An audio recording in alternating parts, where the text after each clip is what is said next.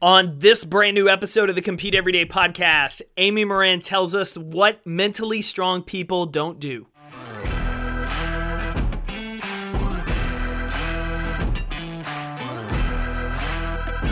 Welcome back, competitors, to the Compete Everyday podcast. You are in for a treat today as I get to welcome to the show psychotherapist, mental strength trainer, and international best-selling author, Amy Moran. Now, you may not be too familiar with her name, but I'm 100% betting that you've seen her list. The list of the 13 things mentally strong people do not do. It's a best-selling book. It's on bookshelves everywhere. The list has circulated all over social media. And Amy is investing some time with us today to talk a little bit about her journey. But more importantly, how can we become mentally stronger?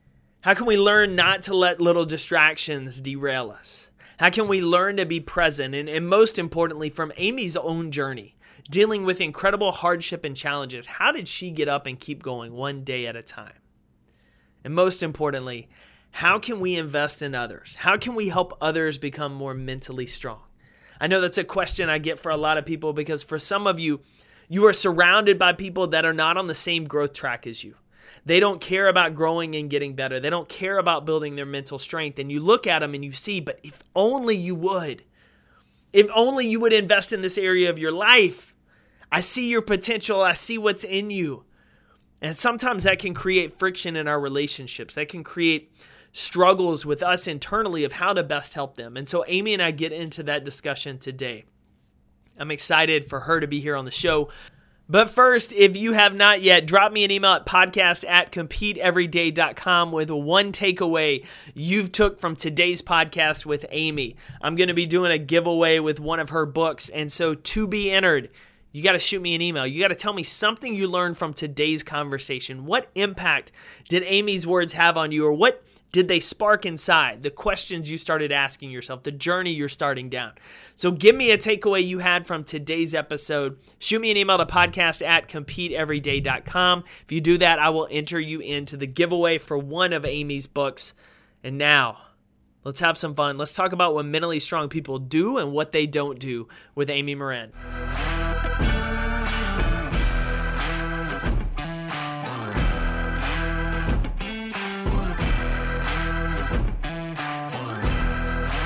Amy, welcome to the Compete Everyday podcast.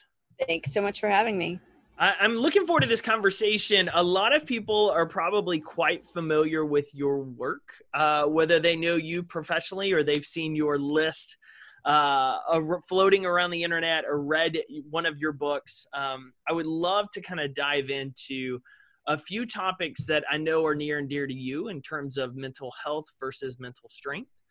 Talking about, what are some of the things mentally strong people do and the like. But would love for you just to kind of introduce yourself briefly to the audience and then would love to dive into a little bit of your story. Sure. So I am a psychotherapist by trade, and I am a psychology professor at Northeastern University. But these days, most of my time is spent talking, speaking, and writing about mental strength. And I'm a regular contributor to places like Forbes and Business Insider and Verywell, and just end up mostly speaking to organizations and companies about mental strength, do a lot of traveling to talk about how to increase mental muscle, whether it be to corporate audiences or high school students. My main concern at the moment is helping people build as much mental strength as they can so that they can reach their greatest potential. Love that. Where did your passion for kind of diving into the conversation and studies around mental strength come from? So, I started out as a therapist, and I was trained in teaching people how do you build on their strengths. So when somebody came into my office and said, this is what's going on in my life, I'd help them identify what they're doing well and tell them to keep doing more of the good things. But fairly early on in my career, I figured out, well, sometimes it's not about what people do. It's more about what they don't do that makes them better. But my interest at that point was I was just interested in psychology so that I could help people.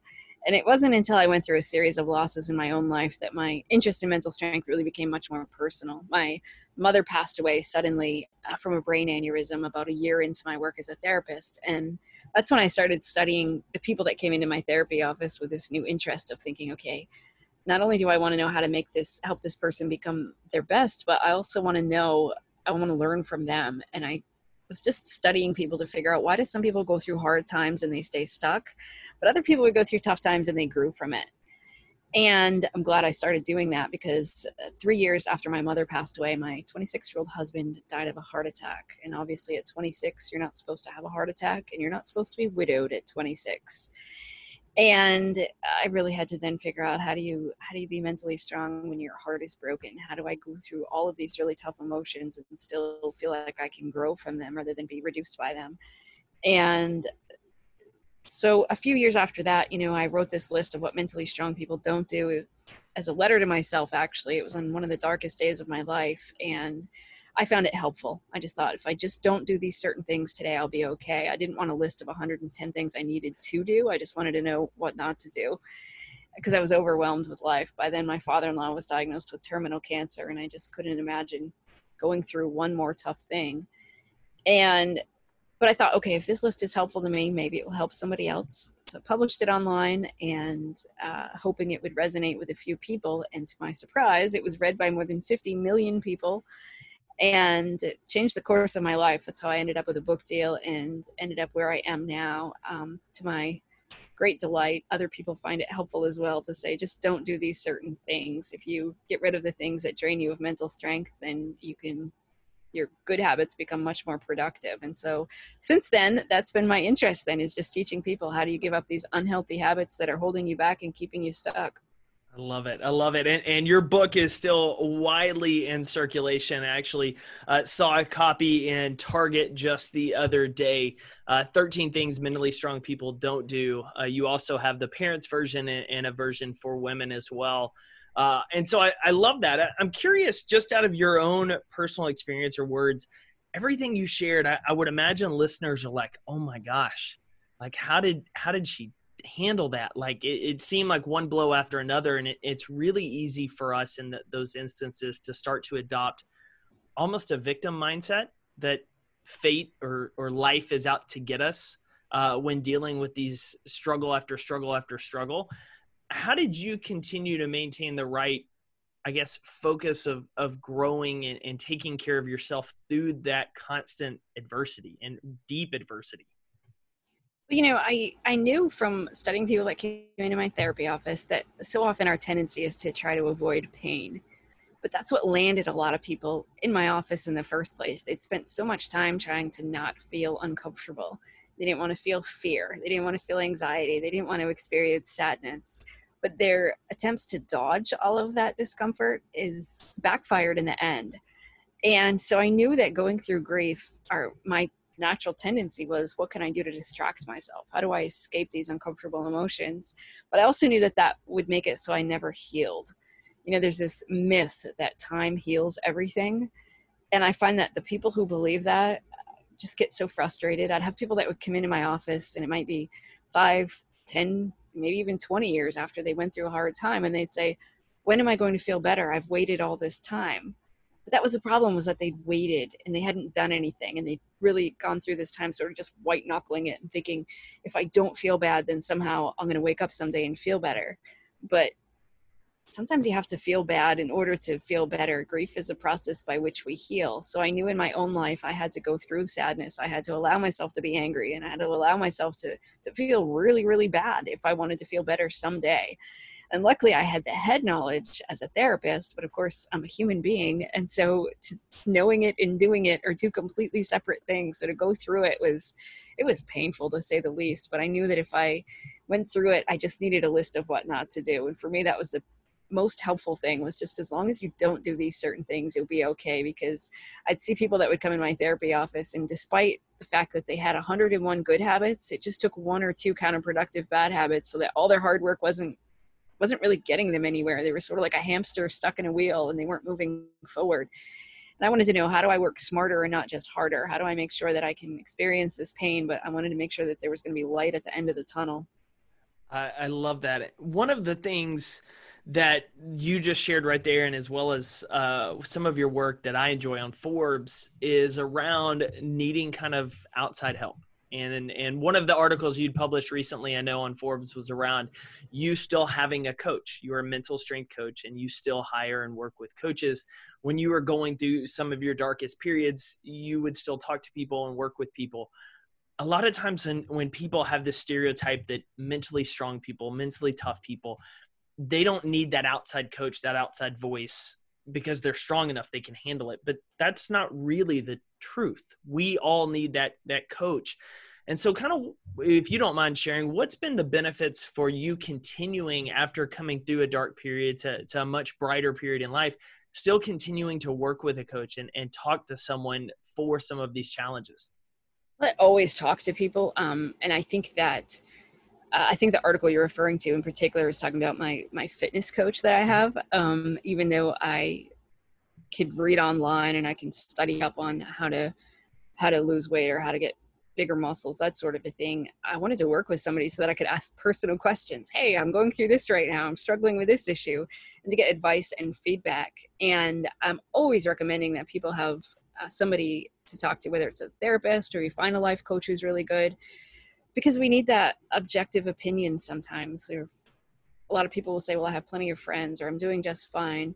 But talking to someone isn't just about healing problems, or it's not about dealing with specific issues. Sometimes it's just about having an objective person who can say, I hear you saying this, but then I see you doing this, and it's not in line. Or you say that this is really important to you, but then you go and you do these behaviors. To have somebody in your life who can do that is super important, and they hold us accountable and they help us become better and grow stronger. And so even though I was a therapist, I still need people in my life. I mean, I still have people that I talk to and people that I depend on to point that out. And while our friends and family are well-meaning, sometimes they're just too close to us to be able to do that objectively. And also it can affect our relationship when somebody really close to us is trying to point out things that they're seeing. We don't always want to hear it. You don't want your mom to tell you something, or maybe even your best friend. Sometimes we want them to be on our side. So when we say, gosh, I'm going through this, my boss is a jerk, we want our friends and family to say, yeah, you're right, you shouldn't have to deal with that. We don't want them to point out, well, by the way, you could be doing these things differently. So that's where a professional comes in, that it's really important, I think, for all of us to have a professional person who can help us see some of our weaknesses and understand the patterns that we get in. How long have you been practicing, just out of curiosity? So I started as a therapist in 2002. So I guess that would put me at right around 18 years. Yeah. Have you seen, and I'm just curious as kind of the outside perspective, have you seen more open conversations in society about mental strength, about mental health, about mindset over the last 18 years? I feel like when I was younger, it was kind of taboo for the most part. You didn't talk about it, certain stigmas. And now a lot of those conversations are becoming more, I guess, mainstream for the betterment, hopefully, of all of us. Absolutely. I think when I first started practicing, I was in rural Maine, and the mentality there was often, you had to be crazy to see a therapist, or there's a lot of ideas about the stigma surrounding mental health, or that you have to, if you were to talk to somebody, it means you have a serious problem. But now I think a lot of people, that mindset has changed, and people have come to realize that successful people see therapists, or people who are already doing well in life still want to talk to someone. And it doesn't mean that they're defective or that they have a problem. Sometimes it's just helpful to get to that next level. And I'm seeing a huge shift in that. And we're all talking now so much more about depression, about anxiety, about different mental health issues. We're seeing more celebrities and go-to people who are coming out and saying, actually, I struggle with this. And I think that that's so important for all of us to realize that none of us are immune to a mental health issue. And just like, you see a dentist maybe to check on your teeth a couple times a year. Well, it would be really helpful if we had somebody to check in on our mind a couple times a year. You don't have to wait till there's a serious problem. You don't have to wait until you're in the depths of despair, or your anxiety disorder is out of control. You could see somebody now and maybe prevent it. Maybe you could figure out what's going on. And I think one of the big things we're seeing lately is online therapy, which seems to be changing the traditional model. It used to be if you were going to use your health insurance and you were going to go see a therapist, you had to have a mental health diagnosis, which meant you had to be sick already. But one of the good parts about online therapy is it's a lot less expensive. You can check in with somebody sort of whenever you want. although insurance sometimes doesn't pay for it, it's usually a lot more affordable to just pay out of pocket and have somebody that you can talk to whenever you need to. I love that you brought that up. It's funny, one of the best piece of advice that my best friend gave me about 5.5 years ago when I got married, because he had been married for a handful of years, was he said, we go sit down with a counselor 2 to 3 times a year. He said, nothing's wrong. We're not, but he said it's the need to go in and be proactive on certain things, to talk about certain challenges, to never obviously let them get to a bullet point, just like going to the dentist for a cleaning. Like, it's 100% okay. And so I loved hearing you reiterate that, because I feel like too often we forget about that. We only want to go talk to somebody or sit down and have conversations when we've gotten to a bad point, versus being proactive and building that relationship, building that mindset over the course of it, so that we're prepared when those inevitable challenges hit. That's just it. I think if we start looking at it a little bit differently, to recognize, oh, okay, again, it's not embarrassing to go to the doctor for a physical, or it's not embarrassing to see the dentist to get your teeth checked on. So, and your mind is so important. Why wouldn't you go get it checked on once in a while to just say, how's my thinking? Are there emotional things I can change? Can I develop new coping strategies? How do I get better? It's not just about healing yourself when you're really sick. So I love that your friend does that. I think if more couples did that, their divorce rate would probably be a lot less than it is now. Very much, very much. One of the last things I want to chat with you about is we're recording right now. It's in mid-May. Most of the country is starting to open back up, which means a lot of people are going to be going back into their offices, sometimes to great cultures and coworkers they love, sometimes to a little more of a challenge in terms of the culture, or maybe some of the people they work with. I know one of your recent articles was around helping coworkers become mentally stronger. And really, I wanted to shift that conversation to helping people within our life, whether that's kind of direct family, friendships, helping them be mentally stronger, because I think sometimes there's friction in relationships. If one person's growing, if they're invested in kind of building that mindset, and the other maybe isn't, and that can kind of create conflict between the two parties. What are just some quick takeaways that, obviously I want to encourage everybody to dive into the article more, but some quick takeaways that you always encourage people to start the conversation in investing in others' mental strength? So I guess the first thing would be, don't try to fix other people. And you can definitely influence others, but you can't change them. And the biggest mistake I see is people who want to fix somebody else, or they become so invested in trying to force somebody else to change that all of their attempts backfire, right? When we enable people or we lecture them, that doesn't usually go over very well. So the goal is to focus on, what can I change? I can only control my own behavior. So if you end up in a lot of conflict with somebody, don't try to force them to stop yelling, or don't try to tell them they need to communicate better. Work on your communication skills, or figure out, okay, how can I respond differently to this situation? And sort of like a dance when you're with somebody. And when you change the steps you're taking, often it forces the other person to change their steps, but you can't force them to do anything different. The only thing you can do is focus on you. And it might be, if you're going to talk to somebody about some concerns that you see, only say it once. Sometimes we lecture people, we have people in our lives, and we know that they could be doing better. So we keep pointing it out, and we come across like we're nagging, or we do things that just aren't helpful. And after a while, they tune us out. So point it out in a respectful, kind way. Hey, I'm concerned about this. I see that this is what's going on. And then leave it alone. They heard you. It's up to them to decide to change. Don't keep bringing it up in a way to shame them or anger them or upset them, but just as a way to say, this is what I noticed. If you need some help with that, here I am. And then just focus on your influence. You might share stories of, this is what really helped me, not in a derogatory way of, so you should do it too, but more of a way that you might inspire someone, and to just share, gosh, when I was going through tough times, I did A, B, and C. And it might just be, you share some of the coping strategies you've used, or you share with somebody, when I was really struggling, I went to talk to someone and that was helpful. And that might give somebody the courage to go talk to someone if they know that you've had someone to talk to. And so often we just want to talk about our successes, but people hear us the most when we talk about our struggles. So it's okay to say, I've been there. I've had so many struggles in my life. I made this mistake before, and this is how I handled it. This is what I wish I would have done differently. And then share, these are the things I'm doing right now, and this is the most helpful to me. And just try to become more of an influencer and a positive inspiration in somebody's life, rather than trying to force them to change. Oh, I love that. It's obviously hits home with me and just being a stereotypical man, sometimes struggling with the idea that you want to fix things and help people, and learning to bite your tongue and be patient, but encouraging. So thank you for sharing that. Amy, last question I have for you. I know you dive into it some in your book in terms of mentally strong people don't shy away from change. And I feel like right now, one of the biggest challenges for most people during COVID is this uncertainty and this unknown.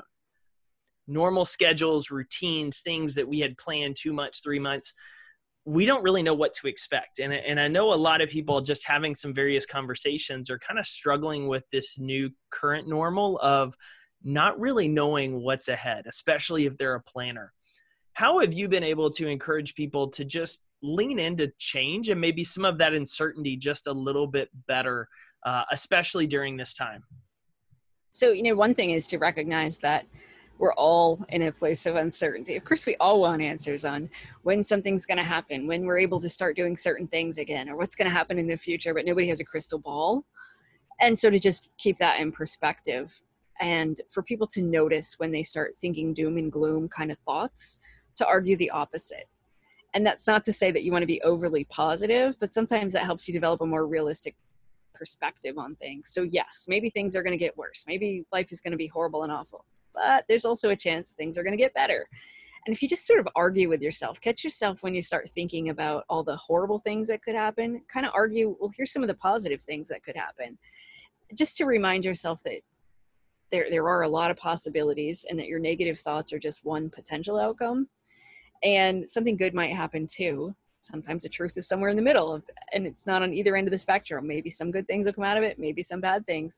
But to just stop yourself from getting caught up in that downward spiral of assuming everything's going to be horrible and that things are going to come out worse. And to also just remind yourself, if you wouldn't say it to a friend, don't say it to yourself. Because so often we have such supportive and kind words for other people, but we don't speak to ourselves that same way. So if you just say, well, if I had a friend who had this problem, what would I say?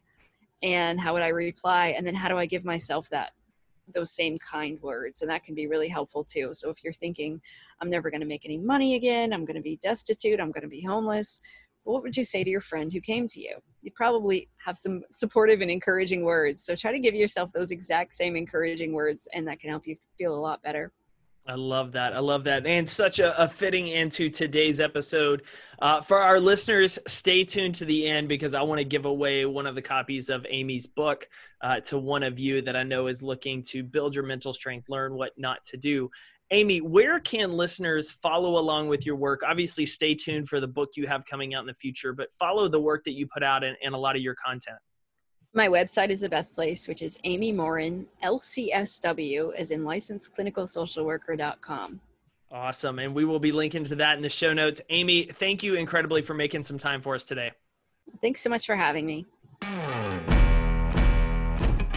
Thanks again for tuning in to another episode of the Compete Everyday podcast. To get in touch with me or the show, email us at podcast@competeeveryday.com.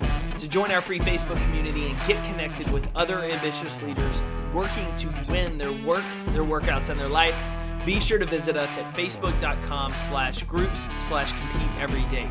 Until the next episode, keep competing every single day, because your life is worth it.